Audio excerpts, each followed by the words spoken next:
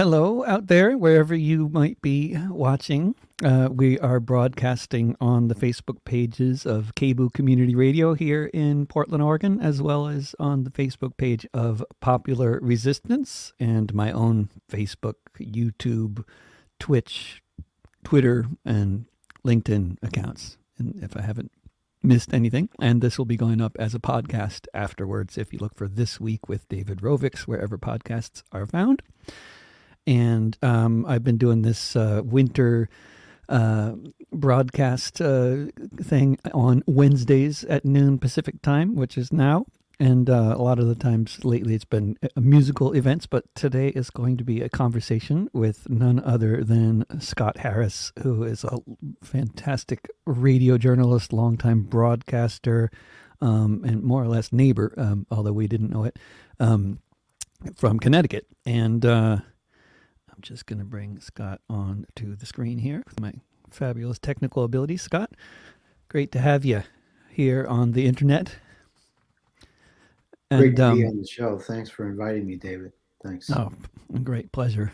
And Scott, I when I lived in Connecticut, which is for a significant portion of my life, PKN was just outside of the listening area where I grew up, but in Wilton, just north of where you grew up in Norwalk. But I heard it a lot when I would, go more in the direction of Bridgeport, and ran across your show frequently as well as in podcast form. And I just want to, I was the way that the media landscape, both in independent and corporate and public and everything else, has evolved so dramatically over the past over the course of your career.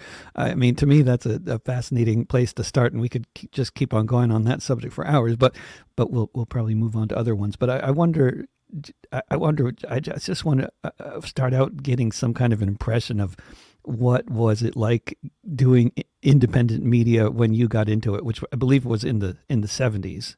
Was it the mid 70s, late 70s, 77 or something around there when you first started doing being involved with what I guess they would have been calling the underground press at the time, or I don't know, what was underground still a common term for the alternative media at the time? Well, when I went to college, I got involved with a local radio station that was in Western Massachusetts. And I grew up listening to alternative media, PKN, WBAI in New York, a whole range of other kind of mainstream talk shows. So I was really, very kind of passionate about radio and talk radio in particular, people talking about ideas. And I listened to right wingers. I listened to some left wingers who were on at the time in the late 60s, early 70s. And when I got into radio, I tried to, kind of follow in the footsteps of people I admired. Were the right wingers broadcasting on AM, or did they have shows on WBAI as well? Or BAI would have been mostly either music or left wingers, or what was it like with the politics back then? BAI has always been a lefty station, since I became a listener. But I would listen to AM radio. I'd listen to, there was this notorious right winger named Brad Crandall, who was, would shout at people, hang up on them, all the kind of nonsense that still goes on right wing radio. And there were some, nutty shows like Long John Nebel. People who are old as I am might remember him. More or less an entertainment show with kind of a conservative twist, and a whole range of others. There was there was an AM radio show, one of the only ones I remember growing up, with kind of a lefty liberal type, a guy named Alex Bennett, who people might remember, again, if they're as old as I am. But he was kind of like the token countercultural DJ and talk show host on some of the New York AM stations. I guess he had shows other places. But I also loved Gene Shepard, which I think even younger folks will know about from. What is And it? Gene Shepard was broadcasting on what on AM or on BAI or Yeah, he was a regular on, I think it was WOR, one of the AM station, one of the big AM stations in New York. And he was a great storyteller. I don't know if you've heard tapes of his radio show. There, you can find them on the internet now. Wonderful storyteller. He wrote that movie, Christmas Story, right? You remember that, or maybe not? a a Christmas Story or that one or what's this? Which Christmas Story? I think it's just called the A Christmas Story, and it was about Mm-hmm. this kid growing up in Indiana, and all about his trials and travails with his parents growing up in Indiana. And Gene Shepard had this whole mythology about his childhood when he grew up in Indiana. So this movie was just kind of a glimpse at things he talked about on the radio when he was a young kid. But anyway, that's kind of like all part of what inspired me to do something on radio myself. Was and the particular medium of radio, was it the way that you can engage people and take them away and tell a story? I mean that particular sort of way that the oral tradition works on radio. What was what attracted you to the medium rather than, I mean, at the time that you were getting started with radio, I believe it is correct to say that there was a lot more of an underground press scene. I mean, a lot of the papers that we associate with the '60s were still publishing in the '70s, as I recall vaguely. And I mean, so there would have been like a lot more kind of avenues maybe for you to get involved with written form of alternative media, but radio was it, right for you from the beginning. That was the attraction. Yeah, I've done a little writing, but yeah, I was always just enamored with radio and the storytelling angle, and just hearing getting instant access to new ideas that you may not have come across before. When I was listening to the station I'm still at, WPKN, it kind of opened up a whole new universe of music. I mean, we all grew up listening to top 40 radio and the commercial stations that pumped out the same standard songs, the same hit list. But PKN was, kind of an avant-garde and very unique station in terms of they did a lot of politics, but they also did a lot, probably a greater share of the programming was dedicated to all manner of avant-garde jazz and things you'd not come across ordinarily on most stations. So it was kind of an education, both in culture and music and politics, listening to that station, along with WBAI as well. And I mean, both PKN and BAI were and are part of a network of community radio stations that have kind of like, very often very different programming, but and sometimes really well organized and sometimes really messy. But they're the similar sort of connection with all these community stations is they program all kinds of stuff that wouldn't be found on the corporate stations, including all kinds of different music and all kinds of different politics that you wouldn't hear on the corporate stations. Yeah, but what did you get into? We started doing a show at PKN largely because geography. I mean, it was what you heard. It was what was on the dial in Norwalk between the PKN to the east and BAI to the west of you there, I guess. Right. And but was that basically it? That it was just that was what was around. And did you ever program at BAI, or you've always had your show at PKN?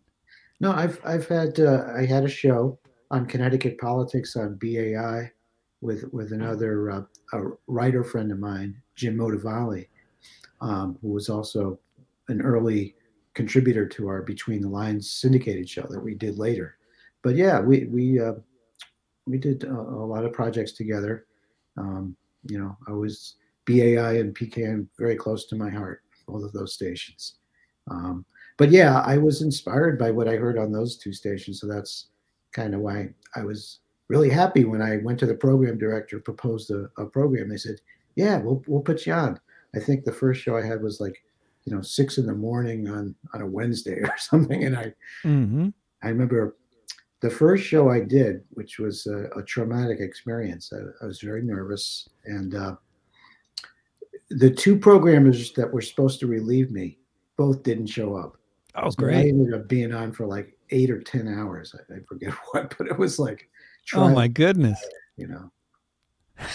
It's a very long time, especially when you're not like you're not doing music and just programming. You can't just put on the next record. But at the time where I imagine you must have resorted to that after an 8 hour program. You couldn't have been just talking the whole time or interviewing people the whole time. Well, in those early days, I was doing a music show. I actually started off on PKN doing a blues music show, Uh-huh. which was another kind of favorite music genre that I loved. And yeah, so How did you yeah, get I into? got to put a lot of music on. I discovered a lot of new music that day. Oh yeah, right in the library, right Oh yeah, at the station. we have a And we how have a did you get very into doing political stuff and interviewing people and that sort of thing? What was the motivating factor there? Was it you were doing a music show and then somebody said, "Well, there's this activist in town and you need some publicity. Can he be on your show?" I mean, I know that's happened to me a lot of the time where I've been passing through some town and then they put me on with somebody who just has no idea who I am or what I'm doing there, but somebody said, somebody should interview this guy and I mean, not that that's a bad thing, but these things can happen in all sorts of different ways. yeah. No, I was always kind of very passionate about politics, and when I was in high school, we would be protesting the Vietnam War and a whole range of other issues locally in town. There was a small group of us in our high school that were active, so it kind of came naturally that I would kind of extend what I was doing on the air in those early days to try out some interviews on the air with our really clunky phone system that didn't work half the time. It was like, Yeah. hello, hello. It was like tin cans with strings back in those days, but we made it work somehow. But yeah, I was gradually getting into more and more politics on the air versus the music, and eventually shifted over to just doing an exclusively political talk show. And I wonder what was the what I wonder what kind of backlash you faced for doing a political talk show at the time. I mean, it wasn't. I was only let's see, 9 years old in 1976, but I remember 1976 particularly well because there was just such a year long display of over the top patriotic nuttiness coming out of at least the television set. I mean, I don't know, it was the backlash against the 60s and there was so much attitude in the mainstream society about those hippies should just grow up and get with the program and live with reality as it is. And I mean, I just wonder what the atmosphere of doing political programming or political activism in the 70s strikes me as a very different time from doing that work in the 60s. Not that there wasn't opposition, but there was a groundswell of a movement. And when you were doing this work in the 70s, as you describe, it was your small group of anti-war friends in Norwalk, right? And that kind of seems to me to sum up the atmosphere at the time. It wasn't like you were having big school walkouts. It was a small group of anti-war folks at the high school. Yeah, well, when I was in high school earlier, we did have big walkouts, but later on, you're right. The climate changed. The political environment went more conservative, and especially in the waning days of the Carter administration, when we got Reagan, it was Hmm. full blown friendly fascism from Ronald Reagan and his team of corrupt idiots. So yeah, we always had kind of a very hardcore base of listeners at WPKN where I began, and they were always very embracing of what we did and supportive. But there were people who called up and tried their best to insult me or go on the air and start ranting. But for the most part, I have to tell you, the worst of it happened during the Trump years. I've never seen anything like it. I mean, when I compare backlash, as you talked about, with Reagan and what happened in the decade there that he was in the White House versus what happened in the 4 years Trump was in the White House, it's it's it's incomparable. I mean, death threats and just the all range of insane people would be calling this station and on our social media networks. Just it's hard to describe the kind of venom and just over the top insanity. The kind of climate denial rolled in with I still get this vaccine and COVID denial nonsense. It's really, as many people describe it, it's like we've got millions of people in this country living in an alternative universe, a very evil, insane, hard to comprehend universe. So I would How compare do it you? with I mean, that. that it is so interesting that it is like as you described such a wildly polarized situation now, because it's not like, I mean, if you think back to the Vietnam War, for example, it's not like there wasn't a hell of a lot of polarization in society then too. I mean, right, you had some people thinking that it was a good thing to kill millions of people if it meant liberating Vietnam from the evil grip of communism, and then you had other people, a whole lot of other people, saying that we were committing some of the worst war crimes in the history of humanity and against the civilian population of Vietnam. Very different takes on the same phenomenon that was going on, during which time tens of thousands of American soldiers were also dying. I mean, it's a pretty polarized situation, but it is, as you described, so much more polarized under Trump. And I wonder, what is that all about? I mean, how much do you, I mean, this was happening to you on a radio station, but how much do you attribute this alternative reality situation to social media? Or I want your analysis, because I mean, when you were young and when I was young, I mean, there was still right wingers, rabid right wingers, raging on AM radio. It wasn't like these views were hard to find. I mean, they were out there, easy enough to find. But things are different now. Yeah, I think you're right. I think in part it's social media gives a lot of people on all sides of any question more access, right? And they certainly have an avenue, the tools to use to talk back and say their piece. Whether it's coherent or not, it's another story. But I think there's something else at work now.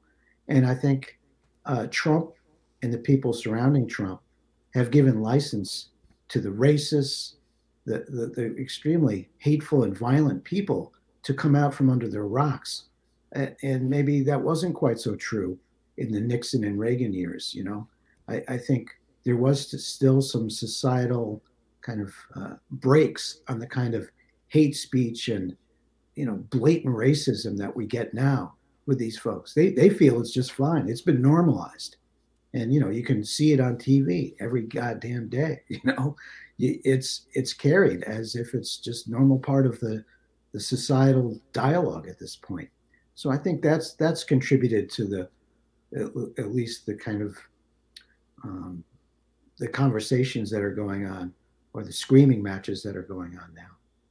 And then what about the, I mean, so there's the algorithms, and there's social media, so many more people being able to, produce content and of course consume it. And of course this also has had an impact on other ways that people get information. And I mean, for a lot of people, whether they're musicians or broadcasters, people have been able to make the transition, at least in many cases, from radio to podcasts. And but what has I mean, I get the impression generally that there's a lot fewer people listening to radio today than there were 20 years ago or 30 years ago. Is that your impression, or not so much? I don't know. I one of the problems we face as a community radio station, speaking just from the perspective of what I know at PKN, uh, the supporters, people who are involved as volunteers at the station, people who contribute most of the money, are folks from an older generation. And one of the things that's kind of concerning me and many others is that stations like ours, and I think we're not the only case here, we have to do a better job of reaching out to younger folks because I think with social media and podcasts, people are they're kind of programming their own material. They and I knew this is true with music as well, right? Um, it used to be you kind of went down the radio dial and see what you liked or discover something new possibly by accident. It's kind of like looking through a newspaper, right? You come across an article you might not otherwise read. But now you're kind of selecting in advance what you're going to surround yourself with, whether it's politics or culture or music or anything else. And unless you're kind of reaching out beyond your algorithm bubble on purpose to be exposed to new things, you may very well be a prisoner of that bubble and not discover new stuff. So a lot of younger people don't listen to the radio. They're not listening to the radio stations in their car like I used to, and you probably did too. Yep. They have things in their iPod or however however these younger folks do it these days. It's something we've talked about at our station. We're doing podcasts now, of course, and hopefully that reaches new folks that don't they're not acclimated to be thumbing through the radio dial every day. So we have our work cut out for us. I think it's not as easy to attract new listeners as it used to be using the old tools. What about the impact of on the culture generally, or on your life, or just any reflection at all of the in 1981, I believe it was when the fairness, what was it, the fairness in media or something, the Reagan The fairness really doctrine, yeah. yeah. When Reagan deregulated the media, basically at that point, and then later, I mean, there were various other waves of deregulation and allowing fewer corporations to own more stations and all that. But and then also with the fairness doctrine, I believe it was. Now I'm fuzzy on the details, but I believe it was that also resulted in local commercial radio stations no longer needing to maintain news departments. And then there were, I think, 5,000 local radio journalists who lost their jobs all at the same time around that time.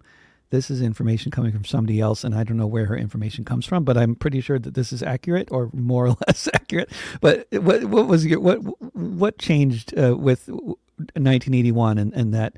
How did the media change at that point? Was it really obvious in any immediate way, or slowly became obvious? Or Well, I think that the fairness doctrine, as I recall, dealt mostly with FCC regulations where licensed stations were obligated to provide equal time on any given issue.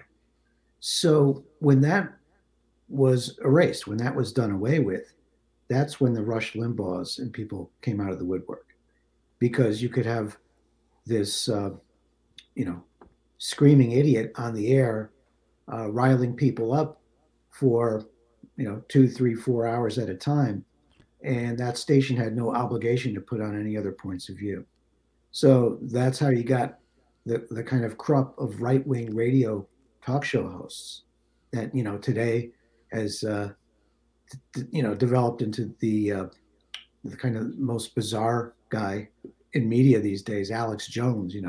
But I think that's his antecedents, is that these folks laid the groundwork for conspiracy theory and hate monger radio.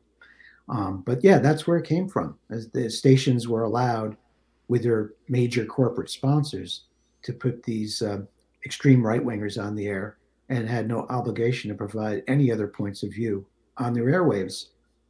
That had been the case earlier, and stations wouldn't have done it, because they wanted to program stuff that was probably broadcast, and attracting as many people as possible.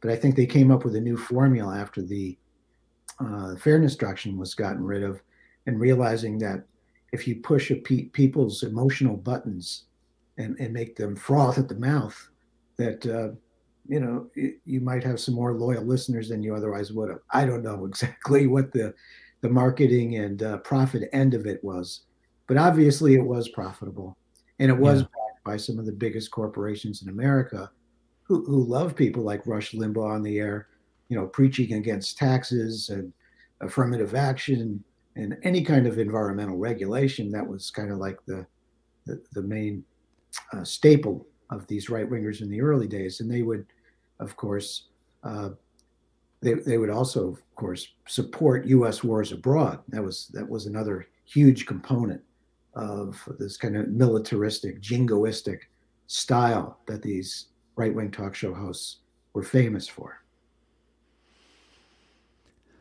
And speaking of wars abroad, one of the main sort of, I guess, in terms of what we would characterize as left wing political movements that were going on in the United States in the 70s and 80s, was around solidarity with the people of Central America and opposition to U.S. Imperial actions and supporting proxy armies and massive military funding and everything else, and the dictatorships in Central America, or fighting against the guerrilla movements and all sorts of different things going on. But I wonder, the the atmosphere of the anti-intervention movement at that time, and what kind of, like, I guess, what was the, it's a very vague, broad question, but I'm just wondering, what was the scene like in terms of that movement, and what did it feel like? How did the movement perceive itself? Did you feel like you were making any headway? Did you feel like you were always losing, or was there a sense that there was sometimes you fight and you win?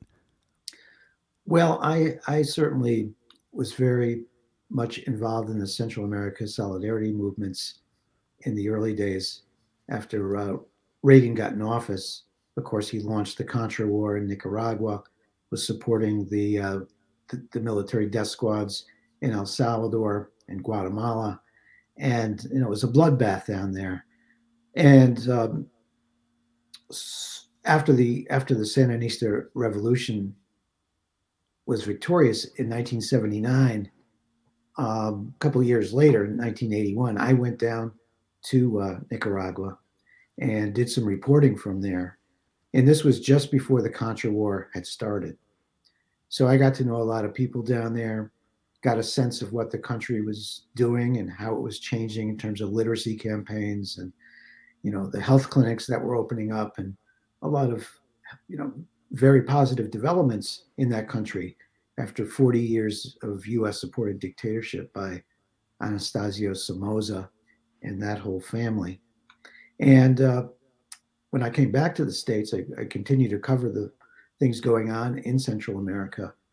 But of course, when the Contra War began, I sort of dedicated a lot of my broadcast time to opponents of the war and the various grassroots movements here in the U.S. that were organizing to oppose the horrible just murder that was going on there. These these fascist folks that the U.S. had been supporting. And of course, this was a great way to educate folks who are listeners, not just about that war, but about all the imperialist history of the United States and the dozens of wars and coups and overthrows of governments that the United States was doing in Latin America, in Iran, and the whole Vietnam War era.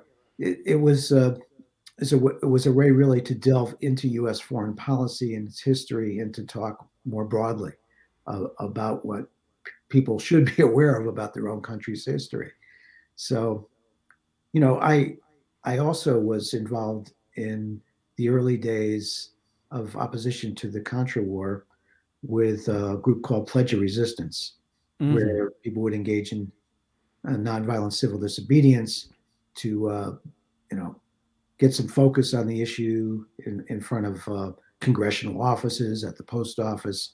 Would be street demonstrations, the things that people are familiar with in terms of being active.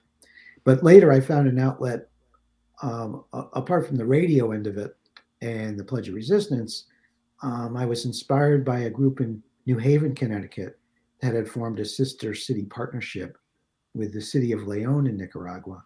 And we eventually formed one in the Norwalk area with Nagarote, which is a small town right between Managua, the capital of Nicaragua, and Leon. Nagarote was an interesting little town that we got our mayor of Norwalk at that time, Bill Collins, to visit. We formed the committee first. He went down there with a group of other legislators and kind of made the sister city relationship official, which, was extremely lucky. Great. Bill Collins is still around and still doing great stuff. And the Sister City project that we began back in 1986 is when we started it. It's still going strong. And through all the turmoil in Nicaragua, politics and the violence a few years ago in the streets, and we've survived and focused a lot on after school programs for children. We have a community center that's thriving over there, scholarships for colleges. And, we got a great group of people here in our area and around New England who support this work. We have an organic farm down there. So some positive things have developed out of that horrible time, I can say, because otherwise we would have never known about the people in Nagarote, and they wouldn't have known about us. And I guess that's the beauty of a sister city relationship. Do you have any particular reflections on what's been going on in Nicaragua for the past few years that keeps on continually making international headlines?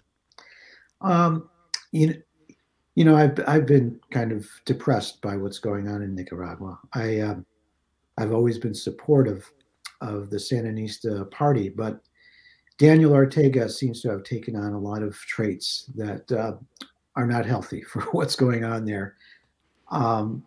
So I'm critical of what's going on. And, one of the latest incidents that happened, some of his former allies in the early Sandinista movement have been arrested. And it's disappointing, to say the least.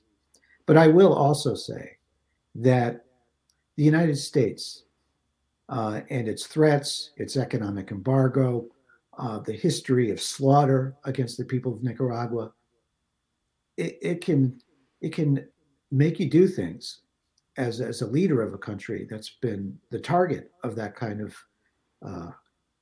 violence and harassment. It can make you do things that might seem rational if I were in their shoes. I can't possibly know all that's going on in Nicaragua behind the scenes. So while I'm critical, I don't profess to have a black and white view of what's happening there. All I know Such a good point, isn't it? I mean, when you the people who think the CIA is out to get them, in so many cases, they are absolutely correct. And it's really happening. And the CIA has incredible resources, and no level of paranoia is too paranoid. I mean, when Hugo Chavez for years was not flying, right, anywhere. I mean, he was constantly canceling plans to fly because he had information that the CIA was planning on shooting down his plane. Yeah. And then, of course, people in places like, many normal people in the U.S. might hear this kind of thing, if they hear it at all, and they think, oh, what a paranoid nutcase, not realizing that how many Latin American heads of state have actually been killed by their planes getting shot out of the sky. I mean, this is not even, there's been I think at least 2 or 3 of them. This is not a minor thing to be, nothing paranoid about it. But no, you're right. Yeah. In fact, when I was in Nicaragua back in those early days, we met a few kids on the street who pointed at us and said, CIA. No, we're not CIA. We actually got to be good friends with these young kids, and they showed us all around. But like you said, that history it makes an indelible mark on people and can dictate your behavior. And it's almost by design. When the United States has all these plans afoot to overthrow you or undermine you or bankrupt the country or embargo you, it has this self-fulfilling prophecy of people are going to clamp down on what's going on in their country when there is an attack from outside, which the United States has a long history of doing in many, many countries. And then they'll accuse you of human rights abuses, of course, Exactly. right? Yes. I mean, and of course, there's in endless numbers of other examples like that. But I mean, of course, lately in the news, even more than Nicaragua is China, and of course, you know, all the horrors that have been meted out against any of the people in Western China over the past 600 years. We can be sure that the U.S. doesn't care about those people in Western China, and they just want to foment ethnic rebellion in order to foment crackdowns, in order to complain about human rights abuses, or in order to hopefully destabilize China with some kind of ethnic rebellion. And I mean, this is the U.S.'s MO all over the world for so long. It seems like, I mean, not it seems, it has been, certainly in Nicaragua as well. But yeah, so. Getting back to the question of sort of different kinds of media and podcasts and stuff like that, I think one of the things I was looking at your podcast, looking at my podcast, we both have like about 100 followers on podcast land, right? But I mean, or there's other ways to reach people, obviously, both on the internet as well as on radio. Obviously, you can't measure your listeners so easily, but there's a lot of people, independent journalists, independent musicians, people trying to work with the internet today who are constantly figuring out ways to reach audiences. And, one of the things I just learned recently is that although I have very few podcast followers, 23% of the people who listen to me on Spotify heard my music because of Spotify's algorithms recommending my music because they like some other music that Spotify thinks is related to me. So this is kind of one of the, algorithms can play in different ways, and sometimes they can potentially have a positive impact on some people. But that's one way that people try to do outreach, get into playlists and algorithms and figure out how to ride them or whatever. But in the terrestrial space of media, between the lines, you guys formed a group that was quite a while ago that was involved with basically marketing the show in order to, and it has become a very successfully syndicated show on, I believe, 60 different community radio stations around the country. And I wonder if you could talk about that process, because there's other content creators out there who I think are interested in this sort of process, and what made you think about doing it? And because popular education, as you do, can be just a thing that's local for the local listening area, or it can be a syndicated show, or it can be in different kinds of mediums. And I just I guess in terms of both journalists or musicians or anybody else, I think a lot of people have a sort of cup half full, cup half empty kind of orientation, which can affect whether they think about even bothering to try to syndicate their show or not. So I'm just wondering about the thought process there, and then how you did it actually quite successfully. Yeah, so we began in I'm forgetting what year, but we're celebrating our 30th anniversary this year. So I guess it was 1991. So, and there's a party next month online, right? Yeah, we have a celebration coming up, and I can tell you more about that later. But yeah, we began back in 1991. We had a show dedicated to what was then the first Persian Gulf War that George H.W. Bush started. That's before. Oh, and incidentally, today, January 26th, as is just nailed into my head. January 19th and January 26th, 1991, there were major anti-war protests in D.C. And that date is always in my head. And today's January 26th. So okay, well, this is the right time to reminisce about those days. But yeah, we started a program to address all the misinformation that was in the U.S. media at that point. It was just blatant propaganda, as there still is today, about foreign affairs. We can talk about Ukraine in a moment, but yeah, there was the drumbeat for war, and of course, Saddam Hussein had attacked and invaded Kuwait. It was a real tense time, and it was actually a war. Eventually, H.W. Bush launched it, but we started our program to directly address all the crazy disinformation coming out of the major TV networks and newspapers. And after the war was over, we continued the program and began to syndicate it by, speaking with folks at other community radio stations near us, and then eventually across the country. And in those days, we had two methods to distribute the program: cassette tapes, mailed. So Yeah. you remember cassette tapes. And then later on, we also used Pacifica, the Pacifica Radio Network, got something called a KU satellite, which was an inexpensive satellite system that stations could afford the downlink. And we distributed it that way too.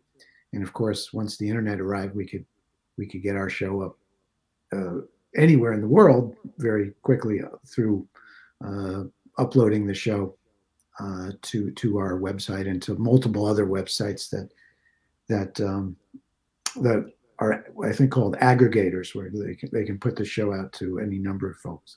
We have about 70 stations, but we probably have more than that, because we're always finding new stations broadcasting our stuff, because we give it away for free. Yeah, so they don't have to tell you; they can just take the MP3 and broadcast it, right? Yeah, and they can do that, and we'd like to know where they are so we can help publicize what they're doing and kind of have some mutual support. But we don't always know. So it's a lot of fun knowing your show is on different cities around the country. I have people, who travel around, and folks call us from Portland, Oregon. We have so many stations in Washington State. I don't know why there, but we have a lots there and on the northwest coast of the country. So it's worked out well, and I should tell folks that Between the Lines started in 1991 with an all volunteer staff. No one was paid to do this every week. It's a half-hour news magazine format. So we have, probably 10, 12 people working on the show every week. Wow. And I can tell you, we're all still volunteer. Myself and everyone who works on the show doesn't get paid anything. We do it because we fancy ourselves citizen journalists. We're passionate about politics and addressing the information gap that only independent media can fulfill. So that's why we still do it after 30 years. And time has gone by quickly. I could say that. Doesn't seem like 30 years. No. And the crew has evolved over time? The 10 people involved? We have some stalwarts that are still a core group that's still with us. But yeah, we have a whole range of new people every few years. People come in and leave, and met a lot of wonderful folks who volunteered with the show over these many years. And we stay in touch, and they move away, but they always let us know that we're doing the right thing when they listen to the show that they used to be part of. But there was somebody recently talking about. I mean, I guess I think about this a lot, and I, especially because I travel a lot in different countries, and in different countries conditions are so different in so many ways, and so it's an easy contrast to make between one place and another. But it seems like in some places there are institutions that just continue through the generations or through the decades at least, and that have some kind of self-perpetuating thing about them. Like in some cases, I'm thinking of the Socialist Youth Federation in Denmark, for example. There are sort of, I don't know exactly how it works, but I believe it's a left-wing political party that provides them with a budget, or somehow or other they have a budget. They have offices all over the country. So to maintain this group, and for there always to be new members of the group coming in, it's like this continually maintained phenomenon of which always has new teenagers entering into this Socialist Youth Federation, and then doing whatever they do, which always includes putting on shows for me. So I'm very aware of the group and what they're doing, because I'm kind of they're one of their musicians basically. Right. But this kind of phenomenon in other, I hear people complain, and I'm probably one of them, about the phenomenon in other countries, including in the U.S., where this kind of this kind of like perpetuating institutions just doesn't necessarily happen. It doesn't get off the ground. I mean, I can think of so many peace and justice centers in the 80s that were in towns all over the country, and probably 98% of them don't exist anymore, which is, of course, this kind of thing happens for all sorts of different reasons. Obviously, gentrification and the property prices, all kinds of different reasons, not necessarily through any fault of movements and their, inability to organize or whatever. There's obviously a very complicated picture here, but I wonder if you have thoughts on that, being part of one of those very institutions yourself. Well, I think you're right. It's rare that a grassroots, especially a progressive or lefty institution, can stand the test of time. I've seen a lot of wonderful groups and institutions and newspapers and magazines and all manner of groups disappear over the years. I've been very lucky, talking about our Sister City project. It still persists, and our radio show still persists. But that's probably has a lot more to do with the people who are involved and the dedication they have, rather than having some kind of supportive environment to help it keep it afloat. But I've talked with Nation Magazine national correspondent John Nichols, as well as Robert McChesney, a professor of media studies.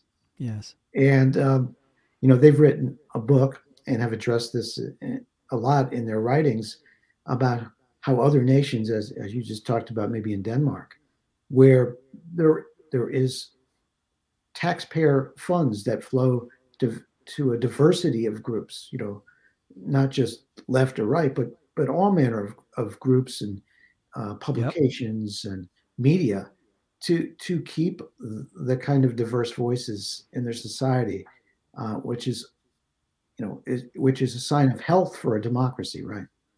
And I wish we would push harder for things like that, and maybe we will. but that would be nice to get some institutional support for unique and interesting groups like ours, and for musicians as well. Certainly, we had support for musicians back in the New Deal days, right? There were all sorts of cultural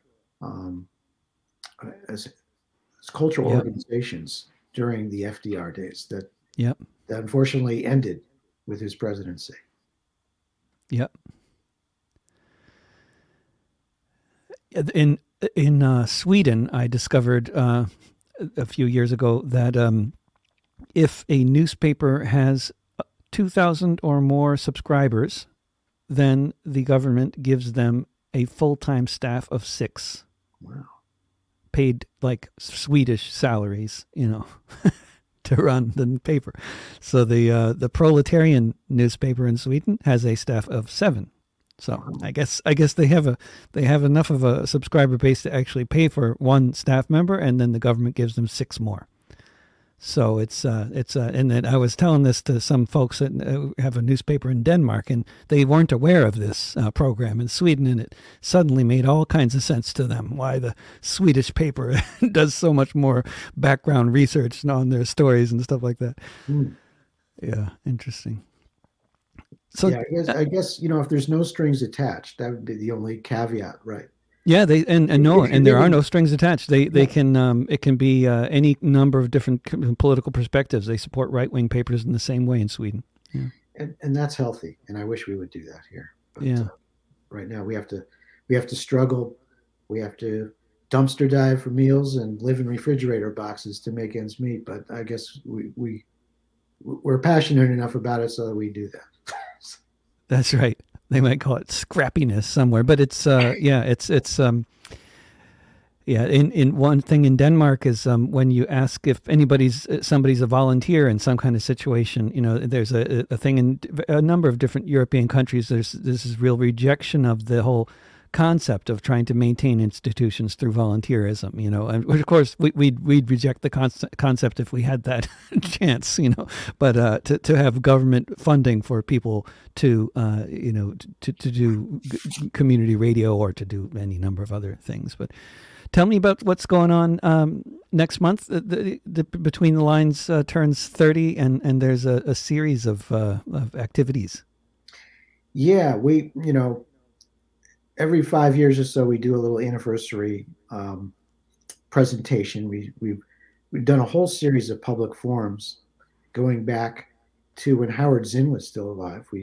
We would invite a whole series of folks. We had Michio Kaku, and we had I'm trying to think of who else we had. Greg Palast, Jeremy Scahill, a whole number of folks talk about a range of topics during our sort of every 5-year anniversary thing. And those were live events. But of course, with COVID, this 30th anniversary year, we had so many fits and starts about when this pandemic was going to end.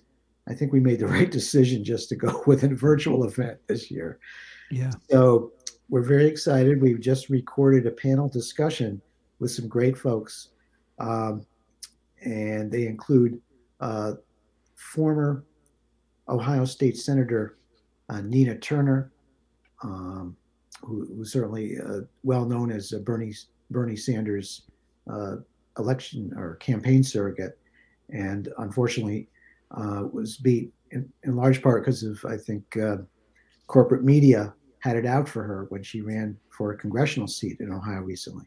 But she's part of a panel discussion along with Bill Fletcher Jr., who's a really well-respected labor and racial justice activist, Greg Palast, I should say, who's award-winning investigative journalist who really is single-handedly, I think, exposed the voter suppression going back to the 2000 election in Florida with the caging and all that. We also have Adrian Hawk, who's a wonderfully energetic youth climate activist and organizer, and Victor Picard, professor of media studies at the University of Pennsylvania, a great guy. He's our moderator. So the topic that we're going to have this panel talk about is the crisis in U.S. journalism and the future of independent media and democracy, given that we think media and independent media and democracy are all intertwined, especially these days. Yeah. So it's an exciting discussion. We'll be putting stuff out on our website and through social media, and all the panelists will as well. So we'll kind of make it known the exact date and time that it's going to go live. We're also going to have greetings from Norman Solomon, John Nichols, Kevin Gray, Medea Benjamin, and we're going to have a song from a guy you might have heard of named David Rovics. He's going to be entertaining us through a piece of this as well. Thank you, David. Of course. Well, we don't have the date yet because not all the pieces are put together, but we'll let that be known very soon. And we'll also have it around for a long time on all sorts of media venues so you can watch it anytime. Scott, as somebody who's been sitting in a small dark room with headphones on for decades, how different was it to do that during the pandemic? You mean to put together this in terms of actually doing radio? I mean, I think for a whole lot of people during the pandemic, they're not. I mean, of course, a lot of people have been getting used to the internet and including streaming media and Zoom and whatever before the pandemic, but I think a lot of people were a lot less familiar or comfortable with the idea of sitting in a closet with headphones on and a microphone in front of their face. But it's something that you had been doing a long time. Although maybe in PKN you got something better than a closet. I don't know. But I mean, so many of the I can't remember what PKN looks like in the inside, but so many community radio stations around the country are in like small dark rooms in the basement with no windows. So I'm just imagining it's like that too. Well, two things. WPCAN recently moved to wonderful new studios, and Nice. With there's a whole Windows? history of how we moved and why we moved. I won't get into, but our listeners really came through, and we got the funds to. We had to move from our previous location, and oh, it's a real, like you said, it was like a smelly locker room that we lived in for 30, 40 years there at that other place. But now it's like sparkling brand new with new equipment that works. And Oh, nice. and that's a blessing. But when I go there, nobody's there because everybody's doing their shows remote. I'm the only one because I do it live on the phones. I come in to do it live. We record our Between the Lines program here at my house in my home studio. And we used to have people come in and narrate the news and such before COVID, but we haven't done that in a while. And I'm very grateful to my wife, Anna Manzo, who's a big part of the production of Between the Lines every week. And she's been drafted as our newsreader for these last 2 years. Sometimes tensions are high during the recording sessions, as a wife and husband can have on sometimes, especially when we're talking about how to pronounce foreign leaders' names from Vladivostok and such. But Great. We make it work. Yeah, not all married couples should necessarily work together, but it can be a great relationship building exercise as well, perhaps, if it doesn't do the opposite. I listen to BBC World Service so much that I can pronounce any foreign leader's name, and I can do it better than most American news readers, I have to say, because they don't listen to BBC World Service. And I don't know where these other newsreaders get their pronunciation from, but BBC has a whole department that does that with like actual native speakers and stuff. So if you want to know how to say Morgan Tsvangirai correctly, I don't know how correct that is, but it's not Tsvangirai, it's Tsvangirai, But how often does anybody talk about Zimbabwe on the news? You wouldn't, a lot of people wouldn't know how to say that. Hey, David, before we conclude, I just want to thank you for all your music. And I should have said this earlier, but your music is a big part of my radio show all these years, because whenever there's a topic that I'm talking about on the air and I need some segue music to go to the next interview, there you are. David Rovics, look him up. He's got a song about it from a progressive perspective. So it fits in like, nothing else would. So thank you. And I, just not in terms of my show alone, but just the music that you produce and the messages in that music are just incredibly valuable. As we know, music has a way of communicating things that speech alone cannot. So I thank you for all these years of great music you produce for all of us. Thank you. You're very kind. I think we need music between the news stories, especially good topical music. It really, just not just my own, but just from a basic communication perspective. If you're doing education, you're talking about a story. If you can then play a song that pulls on people's heartstrings that's related to the story you just did, which is what songs do. It's just because that's what music does. You don't need to beat them over the head with it. You just tell a story and you do it in song form. It's going to affect people emotionally. And it seems like, I guess I would have to say, a fairly obvious way to follow up a news story. But sadly, it's not universal, I've noticed. And I'm not going to mention any particular shows out there that don't do it very well. But there's some that a lot of people listen to that I wish they would play more, contemporary music rather than, another Pete Seeger song, much as I love Pete Seeger. One of the most memorable songs that you wrote that I play whenever the topic comes up or a related topic, and that is The Dying Firefighter, about 9/11. That's just an incredibly powerful song, and it has such a nuanced message about that terrorist attack and how some of us rose above the kind of gut violent response that our nation ended up doing. But yeah, it remains a really important piece of music that I think if people haven't heard it, they should. Wonderful review. Thank you. Great talking to you, Scott. It's been a great pleasure. And hope to see you soon. Thank you. it's fun to be on the receiving end of an interview rather than being. Yeah, right, isn't it? I always I never did interviews until the pandemic started, but I always wanted to do a little bit of journalism, so it's been a great little pandemic as far as that goes. All right. All right, take care. See you again Thanks, Dave. next month, in fact. Okay. And that was Scott Harris, host of Between the Lines Radio News Magazine. And tune in somewhere on the internet next month for the 30th anniversary celebration of the program. And I'll be back next week with another Wednesday programming event of some kind, probably involving an octave mandolin if I get it back from the shop in time. And otherwise, keep on keeping on. Don't pay the rent unless you really have to. And remember, mutual aid and solidarity can solve all of our problems. Bye for now.